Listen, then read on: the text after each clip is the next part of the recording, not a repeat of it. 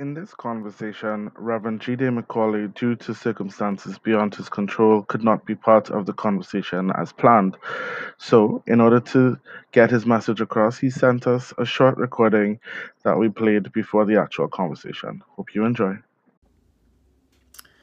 I am Reverend Father J.D. Macaulay. I'm the founder of House of Rainbow, an organization that supports the well-being and the journey of Black, African, lesbian, gay, bisexual, transgender Christians on the crucial journey of reconciling their faith and their sexuality. A few months ago, I was ordained to priesthood in the Anglican Church of England, and I'm so excited for the call of God over my life. And I'm sure that many of you will wonder, where is this conversation so important today? To talk about queer love, to talk about the love of queer people, same gender loving individuals. I want to focus just briefly on pride, diversity, and inclusion of the LGBTQIA communities in our world. It is so important and so crucial today that we need to focus on the well-being of individuals who are different in our communities. For me as a person, pride is important. Diversity and inclusion is essential. There is no doubt that many people go through many challenges in their own communities and also in their churches. It wasn't easy for me. I also had to go through many challenges. I questioned my Christian faith. I questioned my love for God, God's love for me. But I've come to a conclusion that God loves me just the way I am. God loves me and does not require me as a gay man to apologize to anyone about what God has made. The Bible tells us that for we are fearfully and wonderfully made. God makes no mistakes in creating the queer people. As a Black African myself, as a British Nigerian who's open about his sexuality and a priest in the Church of God, I strongly believe that God is calling us to a place of pride, that we can celebrate all of who we are. For me, I've always echoed that the acronym for GAY means God adores you, God accepts you, God affirms you, God anoints you. And I am saying to people out there, we do not have to be apologetic for who we are. But I recognize that we live in many places that are still very hostile against the queer community. We live in countries like Nigeria, Jamaica, Malaysia, and many other places around the world where they have inherited the colonial laws, where still same-sex relationship behaviors and desires are punishable by law. We know that this is wrong. We know that this is a level of injustice that we must continue to fight. The Black consciousness is really about, creating an awareness for many people so that we can come to a place that we understand fully who we are. And I'm so glad and so happy that you've invited me to this festival. It is important for me to understand the essential impact that this will have on many people's lives. For me, being gay is also a journey. It's a journey for us and for our families. It's a journey in which we continue to fight the good fight for justice, justice for our transgender siblings, justice for our bisexual siblings, justice so that we can be who we are in our society and in the house of God. And finally, for me, we need to own our truth. We live in environments that are extremely homophobic. Our workplaces, even our religious communities are homophobic. We need to own our truth. We need to live out our truth to the best that we can. We need to speak our truth. We need to do this even when we stand alone. It is not easy. You will be rejected by your family. You will be rejected by your community. But one thing I can assure you is that you will not be rejected by God. God loves you, and I hope that the conference is continuing. The festival will continue to energize you, and you continue to find positivity in the conversations and in the utterances that you will hear. God bless you, and take care of yourself. Goodbye. The festival provides a global online platform for the commemoration, celebration, and sharing of vital histories and stories that boost the awareness and impact of the pride, power, and practice of people of African descent. The festival aims to build awareness around how each of us can take the necessary steps for restitution and repair. Your conversation lead tonight is Zoe Sazzle. Welcome and enjoy tonight's conversation. Over to you, Zoe. Hi, good night, everybody. Welcome, welcome, welcome. So I'll just say a quick introduction. Good night. My name is Zoe Sazzle, as Sean introduced. I'm a digital content creator as well as an LGBTQ activist locally. And so excited to share this conversation and to kind of lead the things along as we go along this evening. So I want to kick it off by having our panelists introduce themselves. So first, I'd like to say welcome to Dr. John Paul. Hello, thank you so much for having me. I'm so happy to be here. Yes. So about me. So my name is Dr. John Paul. I live here in Los Angeles, California. I am a writer, educator, and speaker. I ultimately focus on a lot of topics related to the intersections of Black and queer liberation. And I often write about the importance of not only just talking about how can we reshape or re-envision the ways that Black queer people see joy, but ultimately how we often talk about our healing and the experiences that we have, both in media and outside of media as well. I've done quite a few things in entertainment, and I'm currently working on my very first memoir. So that's kind of me in a nutshell.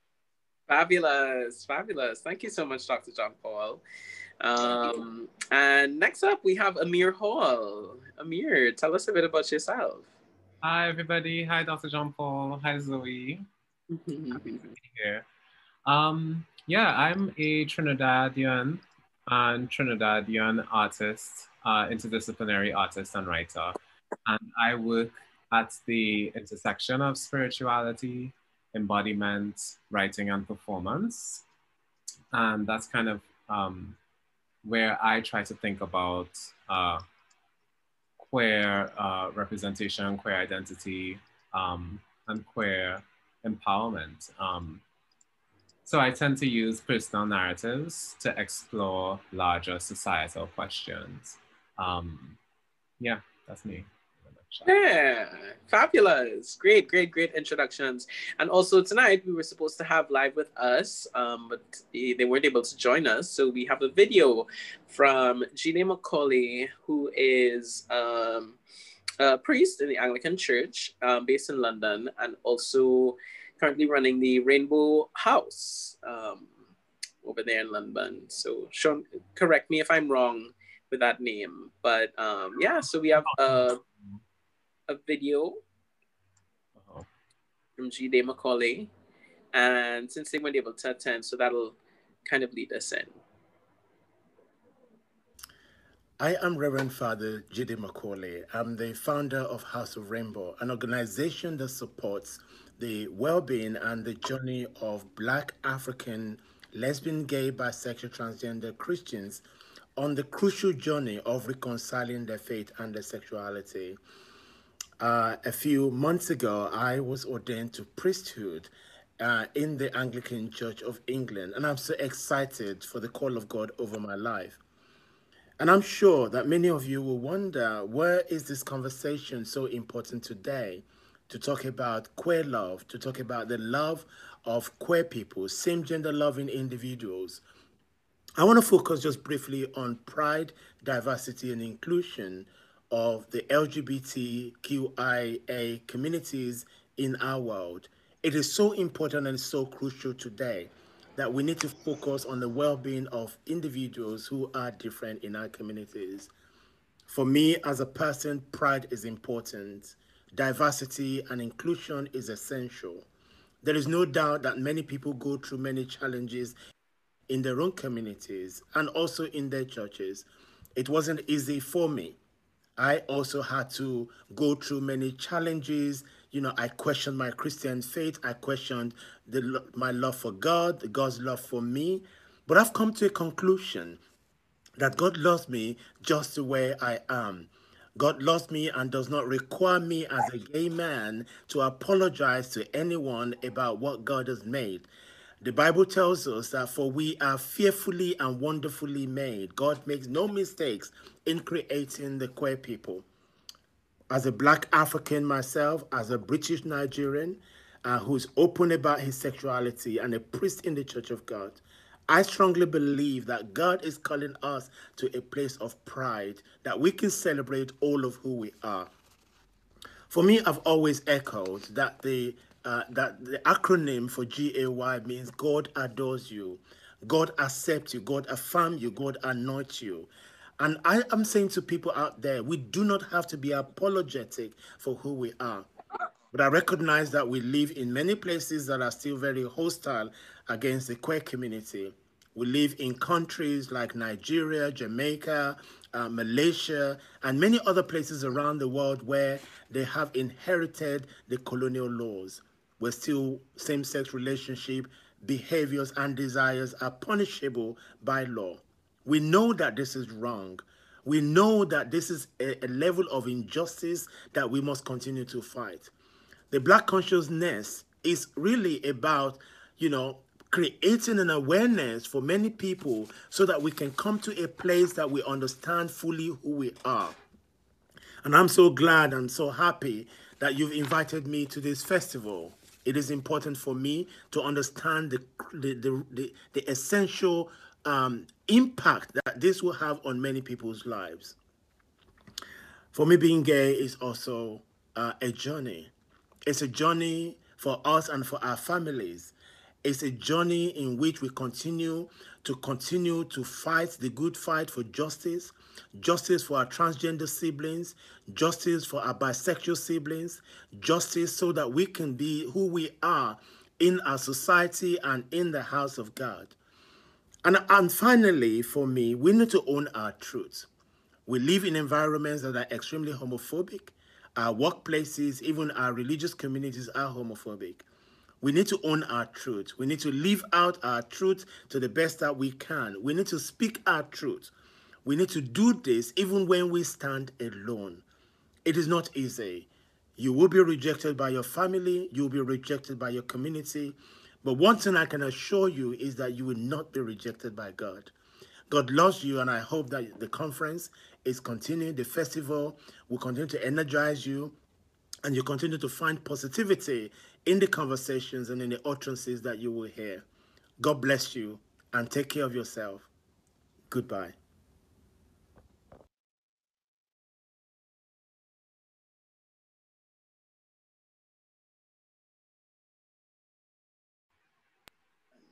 Okay, great. So that was a video from Jide Macaulay, who is a priest ordained in the Anglican Church in England.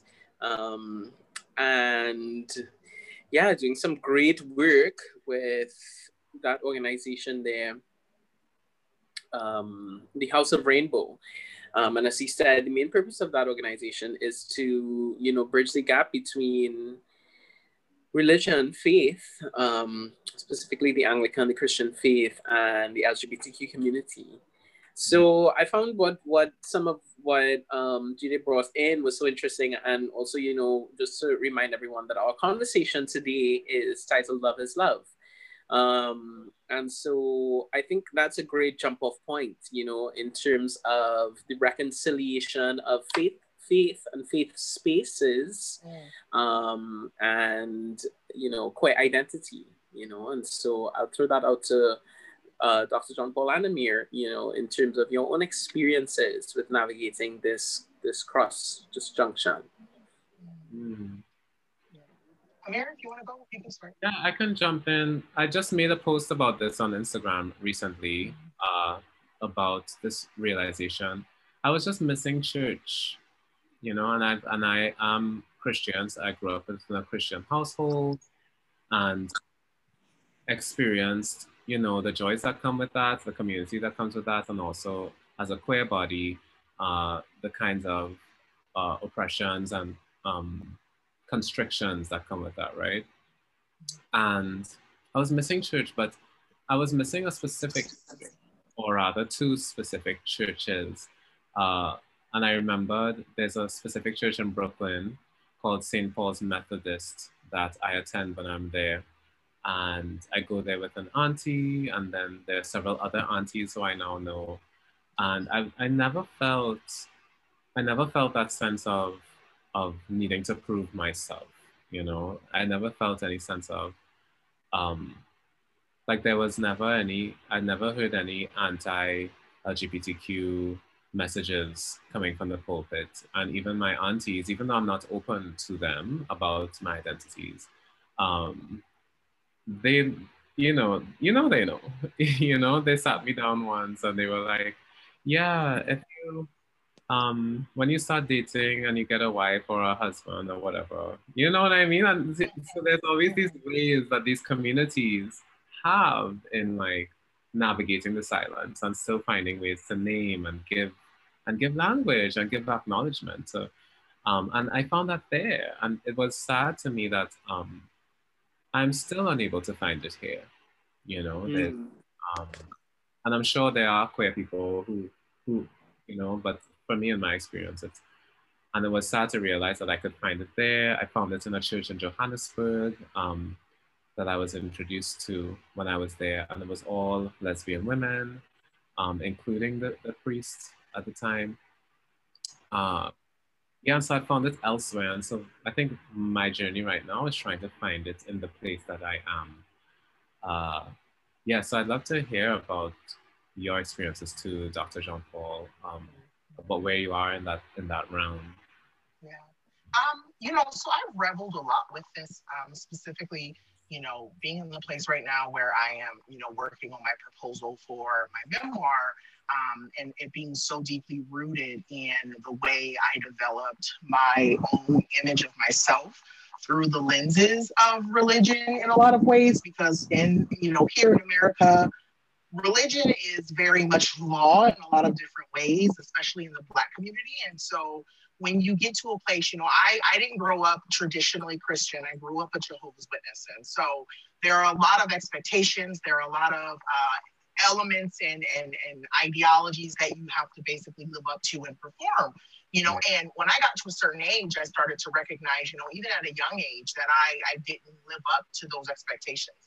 I've always been extremely effeminate. I've always had a very feminine voice. I've always presented very much, quote unquote, womanly. And I got that a lot growing up. And there were years of my life where I started to hate that about myself. And then I got to a place where I said, wait a second, there's such a blessing, and I would say I hated a lot of it because I was taught to hate it. And so then there was this notion of me having to kind of reclaim it and me having to kind of relearn who I was and doing the work to figure out how do I love myself in the way that I present. And so when we say this notion around the conversation of like love is love, right? This idea that I think specifically for me, and I want to speak to my experience, and I think there are folks out there who have said that they feel this way too, that I think a big part of being Black and being queer is really having to kind of go back to your roots in a lot of ways, unpacking the damage and the hurtful things that people say and do to you, and then figuring out how do I learn to live with that, but also learn to re-love and find joy for myself. So, even though I currently I don't consider myself religious, I definitely consider myself more spiritual. And I will say that I have had conversations with people where I have said, I know for a fact that the world, the universe, God, Buddha, Beyonce, whoever you want to name, has put me here on this earth, and said that there was something special for me to do. And I think I've really learned to own that in terms of loving who I am. And so I definitely feel very much what the pastor is saying, that I do truly believe that there's this element of us having to really just see ourselves in the eyes outside of religion and being able to say, I love who I am. The world, the universe, whatever, didn't make any mistakes with me. And I have to accept the fact that I am who I am, and I have to learn or work through to love that. And I think that that's currently where I am within my own experience. Okay, lovely. And just something Amir mentioned, which I wanted to bounce back at you, is you said that you've been having a hard time finding that here in Trinidad. And tying back into G.D. Macaulay's Reverend's comment on the lingering effects of colonialism, and colonialism being attributed as one of the and we have colonialism here, whereas the U.S. has, the recent history of slavery. So, I wanted to kind of touch on that in terms of Amir, you specifically, whether you believe that that could be attributed to one of the tough aspects of navigating, trying to find a space like that here. Yeah. Yeah, those legacies definitely exist. And even in the wake of our recent overturning of the Buggery laws here in Trinidad and Tobago, which I know you were an activist during that time period, Zoe. Even in the wake of that, homophobia still exists. And in a way, I feel like, and this was, I wasn't there for that period, but a lot of people had the sense that homophobia even was exacerbated, out of this, backlash and fear that was coming. And of course, there's so many, historical reasons for why it exists so virulently here and why it exists so virulently in Jamaica. And it's often surprising to me to hear from other people in places like Nigeria and Jamaica that Trinidad actually have it nice, right? Even though, we can be critical of ourselves. And yeah, I feel like in my journey, to go back to the love is love, in my journey, it's really been about love and fear, right? Recognizing that they are opposing forces and that fear and shame abound in the Caribbean. And fear and shame are kind of the ways in which we've learned to navigate selfhood, self-presentation, and self-protection. And so much of masculinity in Trinidad and in other places comes from the fear of being considered womanly, So having learned that, I learned that there's power in magnifying where love exists, right? And that love, even love, as it exists in human bodies, needs kind of like, in the same way that we, as we grow, we tread our boundaries and those boundaries become wider over time. We as agents of love, as queer people, we learn that the love for us is so small from early on. We learn that the boundaries are right beyond the tips of our toes. And so we learn to we're walking, but we're not really walking. And we're hyper aware of the boundaries and of crossing them. And sometimes that's self-inflicted, right? Sometimes it's inherited just from parents or from a wider community. And my journey specifically has been about recognizing who drew those lines, right? It wasn't me, I reinforced them, but I'm tracing over lines that have been drawn for generations, which is to say, when I draw on internalized homophobia, I'm drawing on a historic white supremacist notion of homophobia that is now espoused by Black and brown people in Trinidad and Tobago. And so for me, it's been about drawing that line, about recognizing that I myself am defining the boundaries of my own love for myself. Drawing that line, and with each time drawing it a little bigger to include a little more of myself. And I think that is where I connect with what Dr. Jean Paul was saying about reclaiming, reclaiming that love. And yeah, and actually that is something I was very much gonna, bring Dr. Jean Paul in to kind of speak more about is, in your experience of having grown up in such a unique, and I would say unique from the position of being specifically opposed to the idea of same-gender loving. Dr. Jean Paul, how has that process of not just unlearning, but reclaiming identity and not just that identity, but the love of self within that identity? How's that been for you? Yeah, I'm not gonna lie. I always say it starts probably with a really good therapist. And I definitely go to therapy every 2 weeks, and I talk to my therapist about, all the different ways that, that hatred, and it's so interesting because it's so insidious and it manifests in so many different ways. And I think that it manifests in my own personal relationship with my partner. It manifests with my relationship with my family.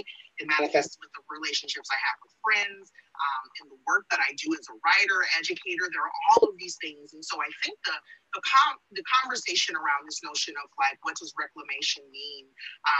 Something that I've had to, kind of come to terms with in therapy. My therapist, I've been with her for 2 years.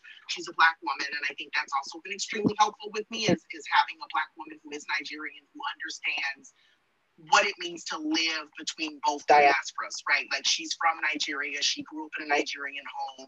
I'm American, but I also have Nigerian heritage and roots. And so there's all of these different elements that come into play when we talk about what identity means in terms of reclamation. And I think the one thing I will say is that when I met her, I think a big part of me was so angry because I felt like, well, if God loves me, if God truly cares about me, then why would he or they give me this bag to carry, right? Why would they make me this person that's hated by everyone, right? Like the world hates me, my family hates me, white people hate me. Like there's all these elements of like where hatred looks like and what it manifests, as. And so I reveled with that, and I think it made me angry. And then I met my therapist, and she said, you come in here so often ready to fight when really not everybody is not everybody's here, to hurt you, right?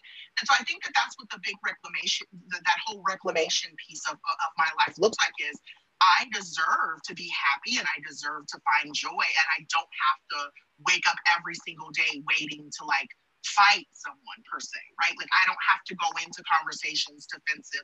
I don't have to be worried that someone's going to judge me based off of my queerness. And really understanding too that if someone does judge me or have a problem with me, that's not my problem, and I think that that's been the biggest thing that has really helped me kind of get away from this whole notion of being so mad at the world for having this walk, is really starting to understand that my Blackness, my queerness, my Black and my queerness has nothing to do with anyone else but me. And so if someone else is angry or feels a way about that, that's not my problem. And I think that that's been the biggest way for me to kind of reclaim this joy that I now carry with me. People always look at me and say, you radiate, you're radiant. Something about you has the light that you carry is so bright. And I go, yeah, because that's a light that I had to turn on, that the world was working to literally put out. And so now I'm in this place where I walk into any space and I go, I am the light. And if you don't like my light, then you don't need to be in my space. And that includes family too. That includes family, that includes coworkers, that includes, anyone and everyone. And so, I tell people all the time, I'm learning that I'm not for everybody and everybody's not for me. And I think that that's been the biggest thing that has really helped me kind of just take that load off and really just understanding that I have, if my mom or my brother or my cousins get the right to wake up every day happy, then why can't I? And I think that's been the biggest thing that I've really started to like utilize as kind of my walking quote unquote papers, right? Every day I wake up asking myself, what's going to make you happy today? You have that right to be happy. Right. Yeah. And I want to just even push that further along and ask you how is, even in this conversation of love is love, and, in the conversation of persons of queer identity, fighting that battle of coming to terms with loving self, and then loving self in spite of persons that we love, not, really creating space in which communal love could be shared. And so I guess a part of that question is, how do we navigate that? How do we navigate those protection of, going into spaces, familial spaces, work spaces, faith spaces, where our light is not received, our light is not welcome, especially familial spaces, and how do we navigate that? And I'll bounce it back to you both. How do you navigate those spaces in which you still want to ensure that your light, still shines, and you come to the table with love and respect, but it's not necessarily reciprocated. Yeah. I really love, Dr. Jean Paul, what you said about light and that thing being something that you had to turn on, and that thing being something that's so visible to everyone. And I remember in my journey, it's been a little bit difficult with my family, right?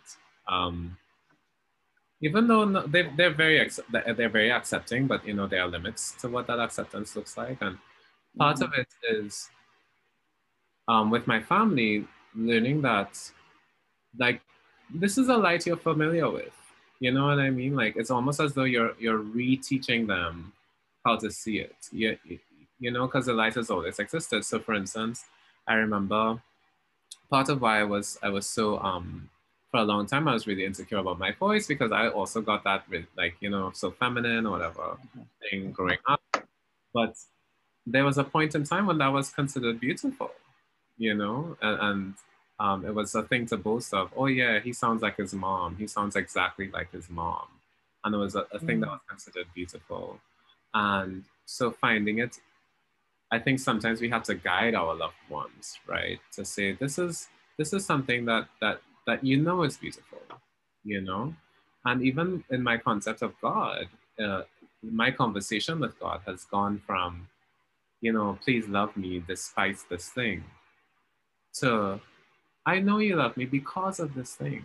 Like, this thing that I've been given is a gift, right? And you work through it. And that's been a really empowering way for me to navigate those two spaces, the familial and the kind of like spiritual. Yeah, I think, so kind of going off of that, I think there's this notion that family has to love you unconditionally. And I think that some family, you know, specifically the ones that are most close to us, have never been challenged in the ways that they have to love, and have real conversations even about the moments that they too didn't show up perfect. And, you know, we had to figure out how to love them too, you know? And I think that that's something real that I had to have a real conversation with my own mother about, right? My father was never in the picture. And to this day, I'm very thankful for that. I grew up, you know, why did my father want me? And now as an adult, I go, I'm thankful that he stepped back, because I didn't want someone to be in my life who genuinely didn't want to be there. Whereas my mom wanted to be there, but my mom just didn't know how to be there. And now as an adult, we have real conversations about that, right? My mother is a great mother. She's a beautiful person, but there are elements to her that she says, you know, for her, it was, you're a queer Black kid. My whole life, I've grown up being taught that queer is wrong. I don't know how to love you, right? And so, or I don't know how to love you through that. And so there becomes this conversation of, okay, well, you have your faults, I have mine. I don't consider my queerness a fault, but I do understand that we both have to figure out, how do we work through this and learn to love each other. And so I think for me, when you ask this question, you know, how do you process or think about this notion of like coming to the table with people? I genuinely look at it from this prospect of, we both have to be here to do the work, right? I want you to see your mess, and I have mine, and you know, we're going to bring it into the same room, and let's not throw stones about who is worse off and why. It's this idea of, we both have things that we have to work through. How do we love each other and work through them together? And we may not always see eye to eye on that, but I want to know that you're willing to put in the same amount of work, effort, and love. And I think that that's been the thing that has really helped heal me and my own mother's relationship. I mean, in 2016, I cut her off completely and said, if you can't love me without limits, then we can't talk. And we didn't talk probably up until 2018. And then we finally came to a point where my mom said, I heard you. I understand what I understand what's going on. I get it. I really want to be there for you. And since then, we've been just daily calling each other and having conversations about what's going on in our lives and how do we process that. And so I think that that's been the thing for me. I think I only want to surround myself or be at the table with people who genuinely want to be at the table with me. I'm not going to go. I always think about what my mom would say. Mama says, I don't go where I'm not wanted. And I think that that's genuinely my whole lived experience now is I'm not going to anybody's space if they don't want me there. And that's law. Right. And going off of that, I think honoring the effort, honoring the people that show up with welcome, with invitation, with guidance, Mm-hmm. and not pushing them away in anticipation of failure or whatever. Right. Yeah. Yeah. And I love that, and I think that the meeting of the two, the meeting of ourselves at the places in which we refuse to take ourselves into places that we're not welcome, and then the meeting of the folks which are still not at the place that we want them to be in order for us to meet them, but we still meet them where they are.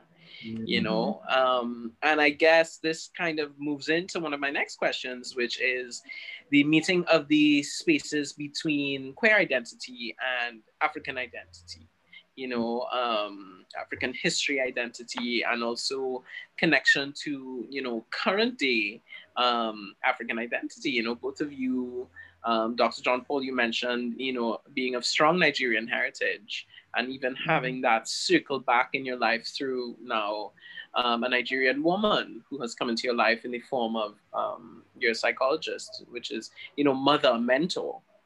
Mm-hmm. And Amir, I know that some of your travels and some of your creative work has been in Lagos. So I want to throw that out there to you all. I think we can kind of move into that aspect of the conversation now. Mm-hmm. Amir, Dr. John Paul, I'll throw it to you first. Okay, you'll throw it to me. Okay, cool. I'm just trying to make space. So I think for me is, one of the things that I've really kind of learned or I've started to understand in terms of like that intersection, right? Kimberly Crenshaw, her theory of intersectionality, I think is now becoming a global phenomenon when we talk about the ways that oppression shows up, but then also talking about this idea of like reverence, right? How do we revel with this idea of who we are, where we come from, what we've been through?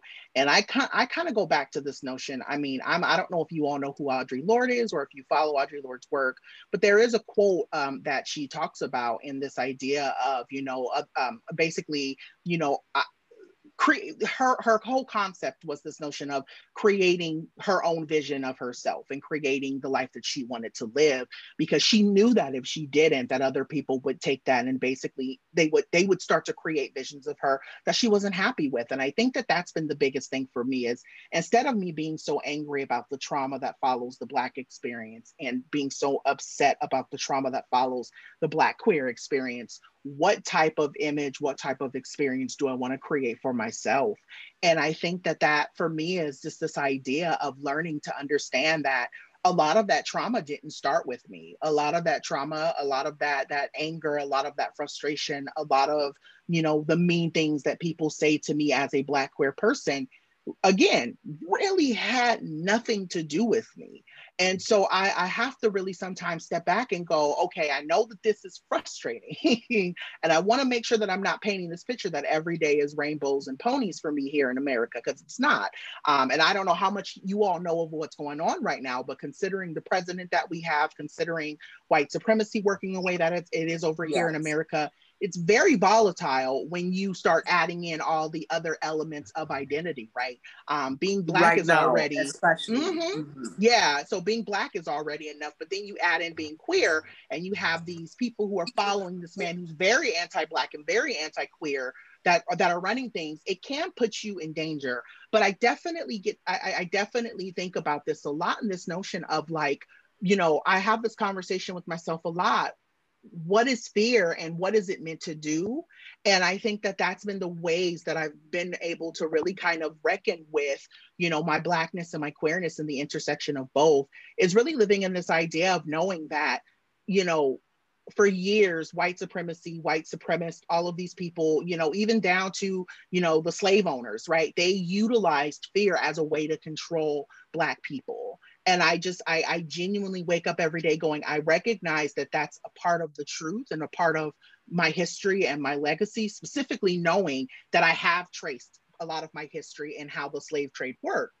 for my, my genealogical pieces around me. But I think for me, what it really comes down to is this notion of not letting fear become that one thing that kind of drives me or keeps me moving. So I'm just really, really mindful about that. And I think that that's been extremely helpful for me.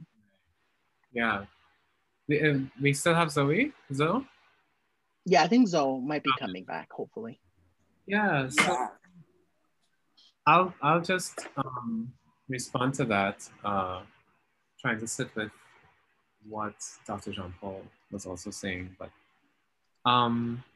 yeah, fear is a big part of that. I think also this idea of Africanness and queerness.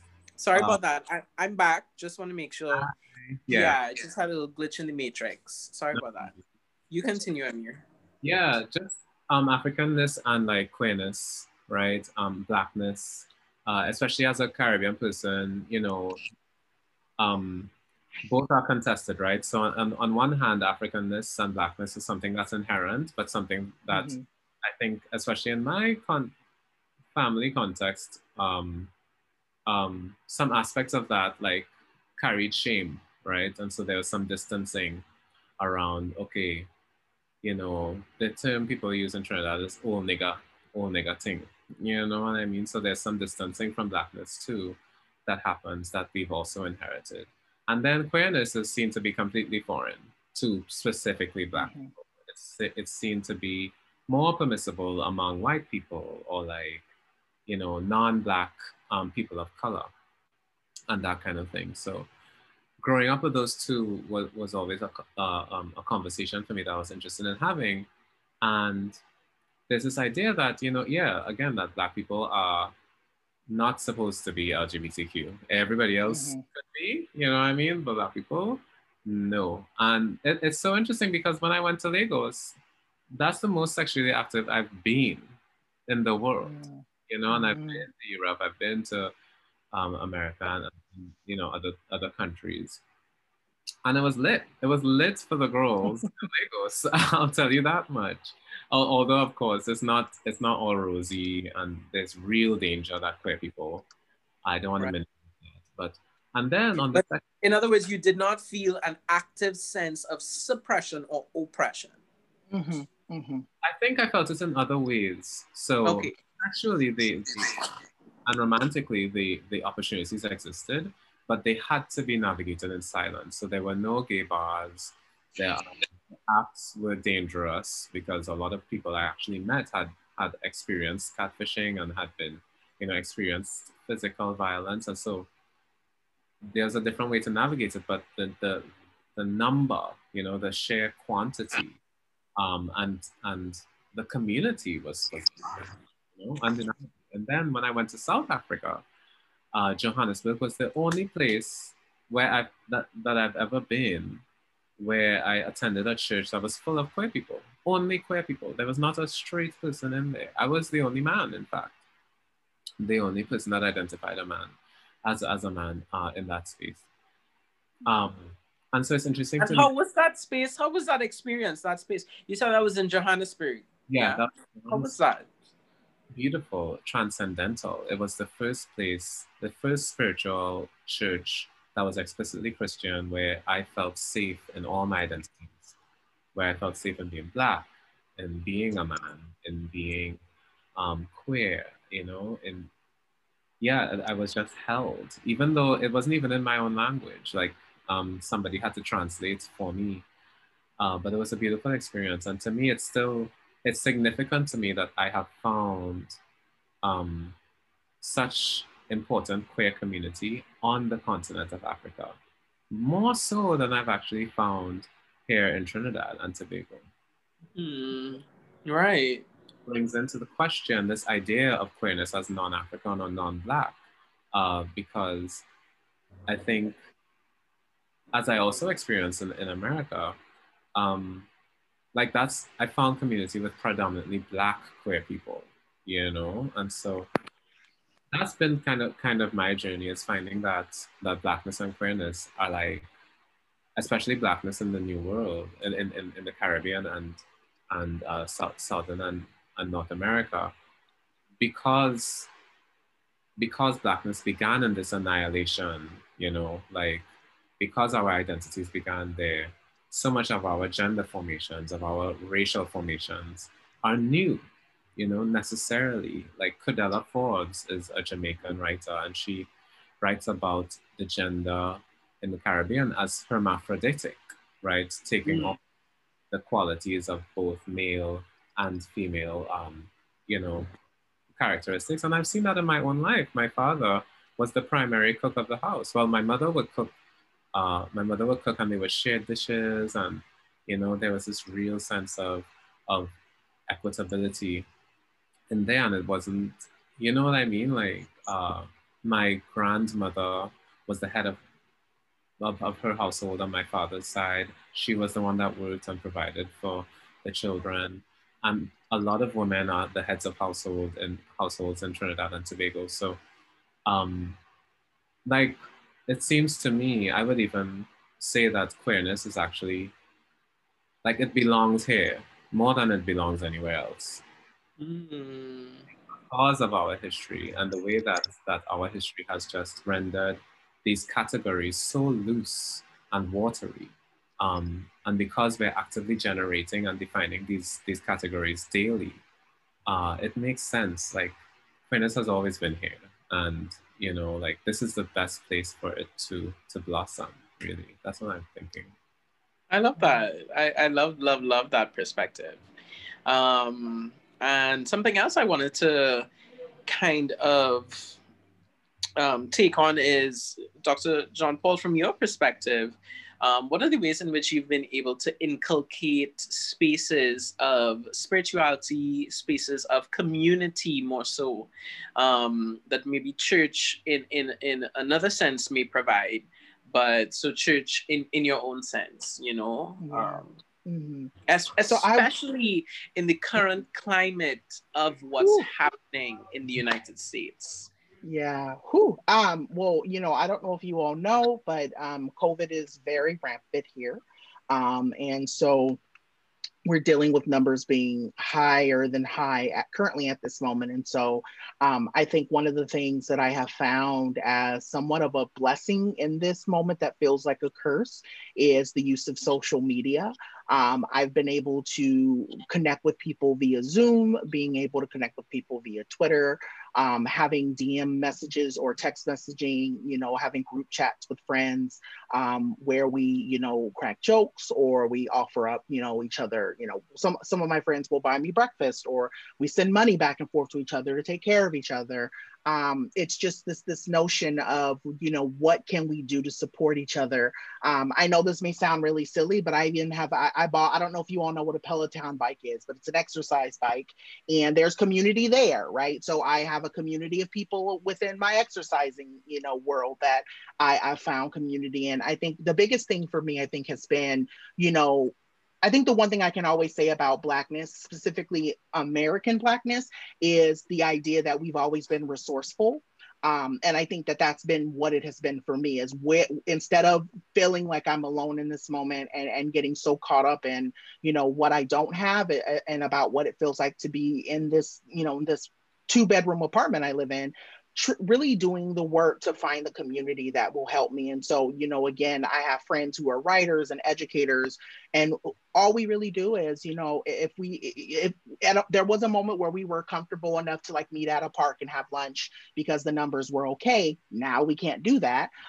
So, you know, what we've been doing is, you know, we have Sunday, basically we have what we like to call, you know, we have Sunday church where we get together on Zoom and we eat breakfast together and we talk about what's going on in our lives and we talk about what we all need in the moment, you know. And I think that that's really been the only thing that's been holding me, in the sense of like, there are friends of mine who, you know, they're not super Christian, like, you know, some are, and then I have a few friends who are very much devoted into their Christian faith. But I think the idea of just having the support of knowing people who know your struggle and know your journey and being able to talk openly with them about what's going on in your world, specifically now that my world is so riddled with racism and COVID, it's been nice to be able to say that I have, you know, what I like to refer to as chosen family. So I love that.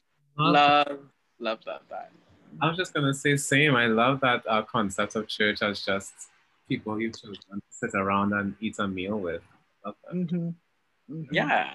Yeah, you know, the sharing of meal, the sharing of spaces, and Dr. John Paul, I would say, you know, for us in Trinidad is very much the same. In terms of maybe the timing of our lockdowns may be a little different, but I remember for California specifically, they were one of the first cities to really lock things down, and I think you guys got things under control. And now, you know, it's in like the second wave, and things are spiking again, so they're rolling back. In Trinidad, you know, we're in our second lockdown also, you know, so we've been very much feeling the effects of, you know, COVID and not being able to congregate.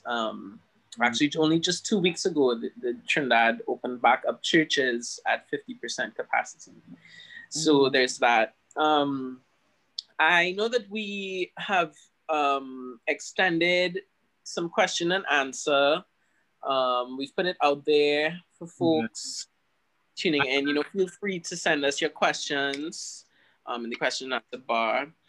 I think there's one other main topic that I wanted to kind of move on to, especially as we don't have any questions. And so after this, we'll see if we have any questions. If not, you know, we'll go from there. So one thing I wanted to kind of bring us into is the now, you know, the 2020 and beyond just 2020, the current cultural global zeitgeist that's happening and where we find ourselves currently, and mostly from a perspective of joy, right? Bringing back joy, bringing back pride, not necessarily, you know, the commercialized sense of what that word pride takes on, but our own internalization of pride. And so I wanted to throw it out to you guys. How, in this current time, do you find you drawing on both aspects of your identity, both being in queer, both being, you know, especially that aspect of coming from African diaspora, African heritage, African blood? How do we draw on that in the now in a way which brings us joy, inspires joy outwardly to others, and you know, what are the joys from that now in this time? Do you guys feel like? I feel yeah I was just gonna say I and this connects a little bit to your previous question too. What that's been about for me is recognizing that Blackness and queerness aren't things that I have to aspire to. They already exist in my body. I have proximity to them, I have access to them, and there's no definition outside of myself, right? And so since a lot of my work is around embodiment within the performance space and writing and storytelling, I've been drawing on those aspects of my identity in those realms. And so in a way,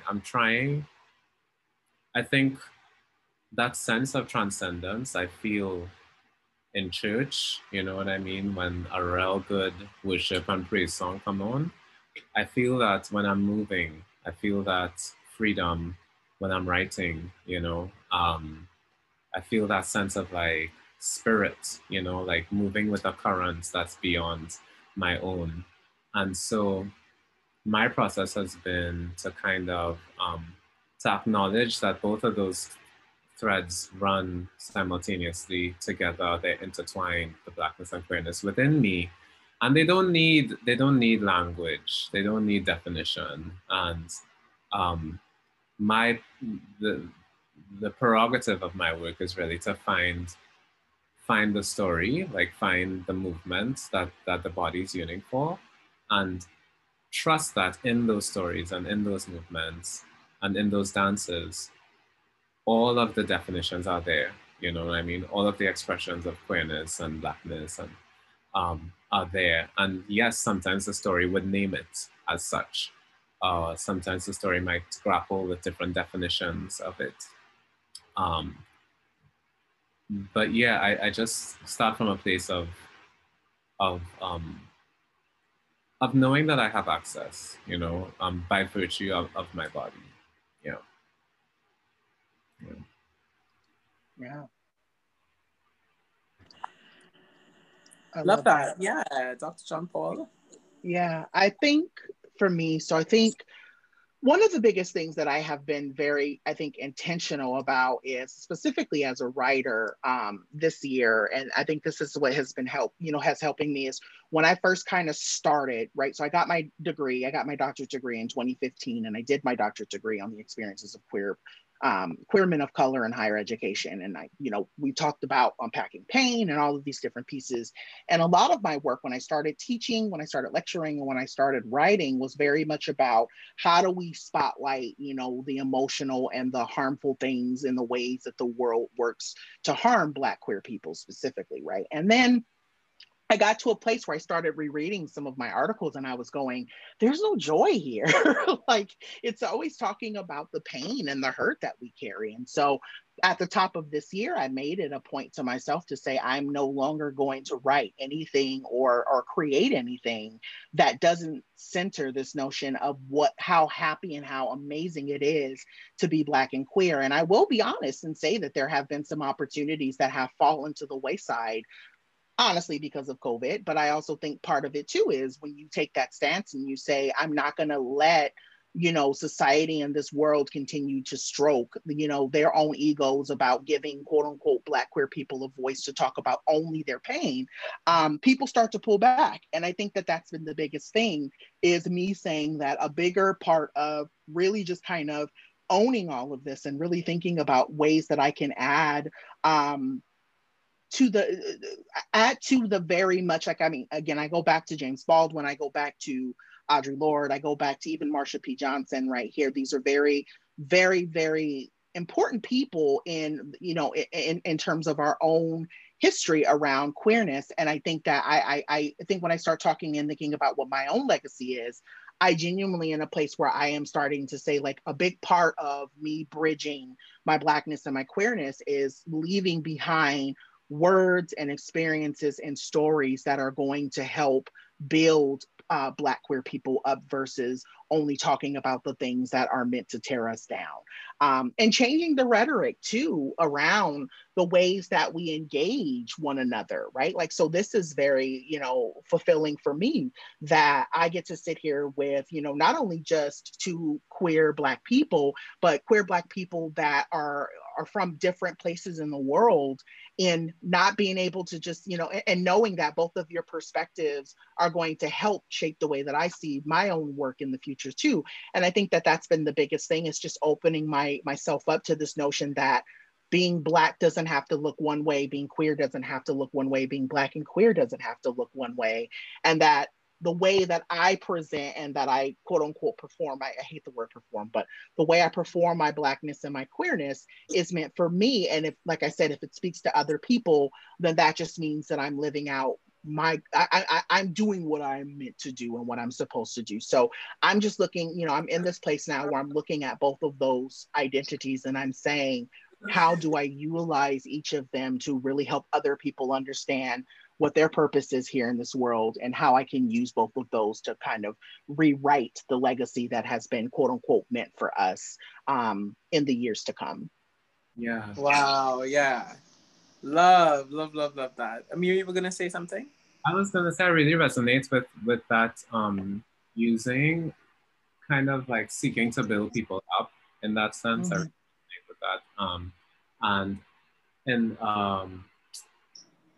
And in a recent performance that Zoe and I did actually,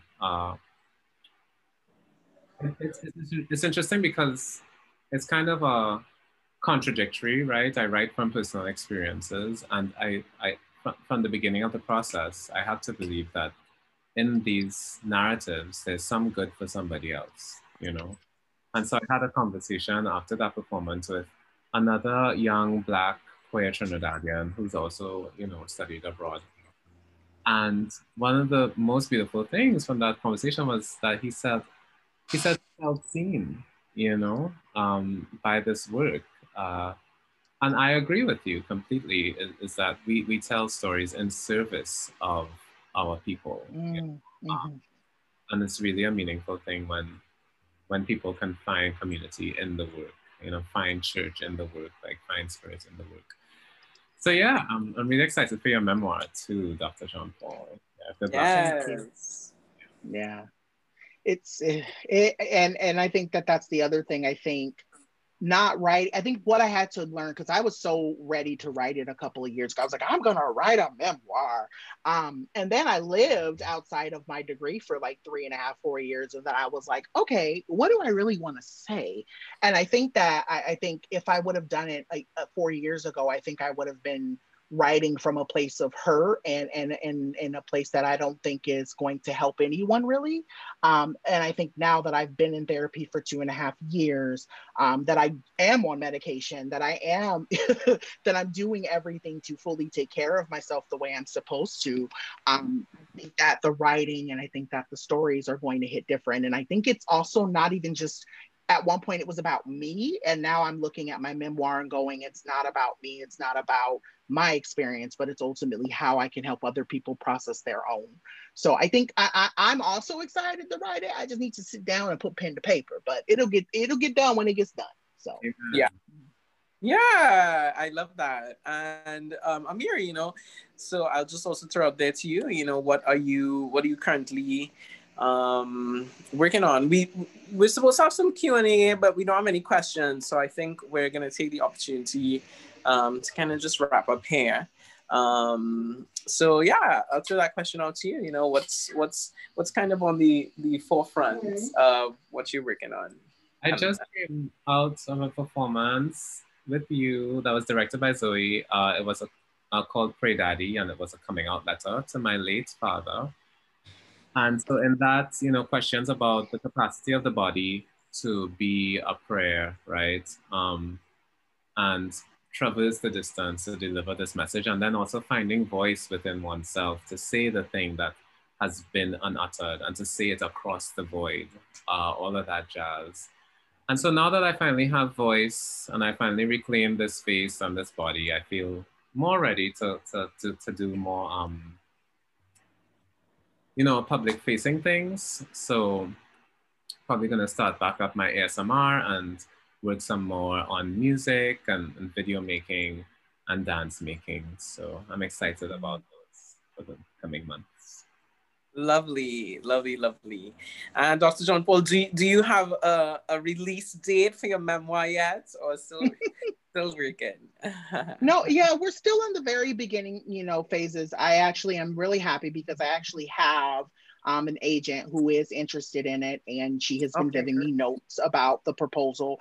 And I recognize that everything is a process, and I think that that's been the biggest thing that I've also learned, is making sure, and this is something else I think that ties into this notion of like love is love, really recognizing and finding people who genuinely want to work with me because they love my story and they love me, and that they don't see me as something that they can just profit off of. I think that is so imperative for me to share with people that are here, or that will rewatch this, is to make sure that, because again, capitalism is everywhere. I think capitalism from, up to down, it's everywhere. And yeah, it helps make the world move. But I also think about it in a way that oftentimes people genuinely want to profit off of our stories, but they genuinely are not attached or connected to them. And so I've been really taking my time with both my manager and the agency that I work with to really finesse out who are the people that are genuinely interested in making sure that my story, when I do decide to give it to the world, considering the following that I have and the work that I've done, will genuinely say, I still see Dr. John Paul in that story. And that's kind of been my number one MO in the last couple of months. So. Lovely, lovely, lovely, lovely. Well, I want to take this time to acknowledge what a dynamic, beautiful, genuine, and educational conversation I feel like we've had tonight. Mm-hmm. Thank you so much for having me, everyone. Yeah, so Dr. John Paul, thank you so much. To Amir Hall, thank you so much. I am your conversation lead, Zoe Sazzle.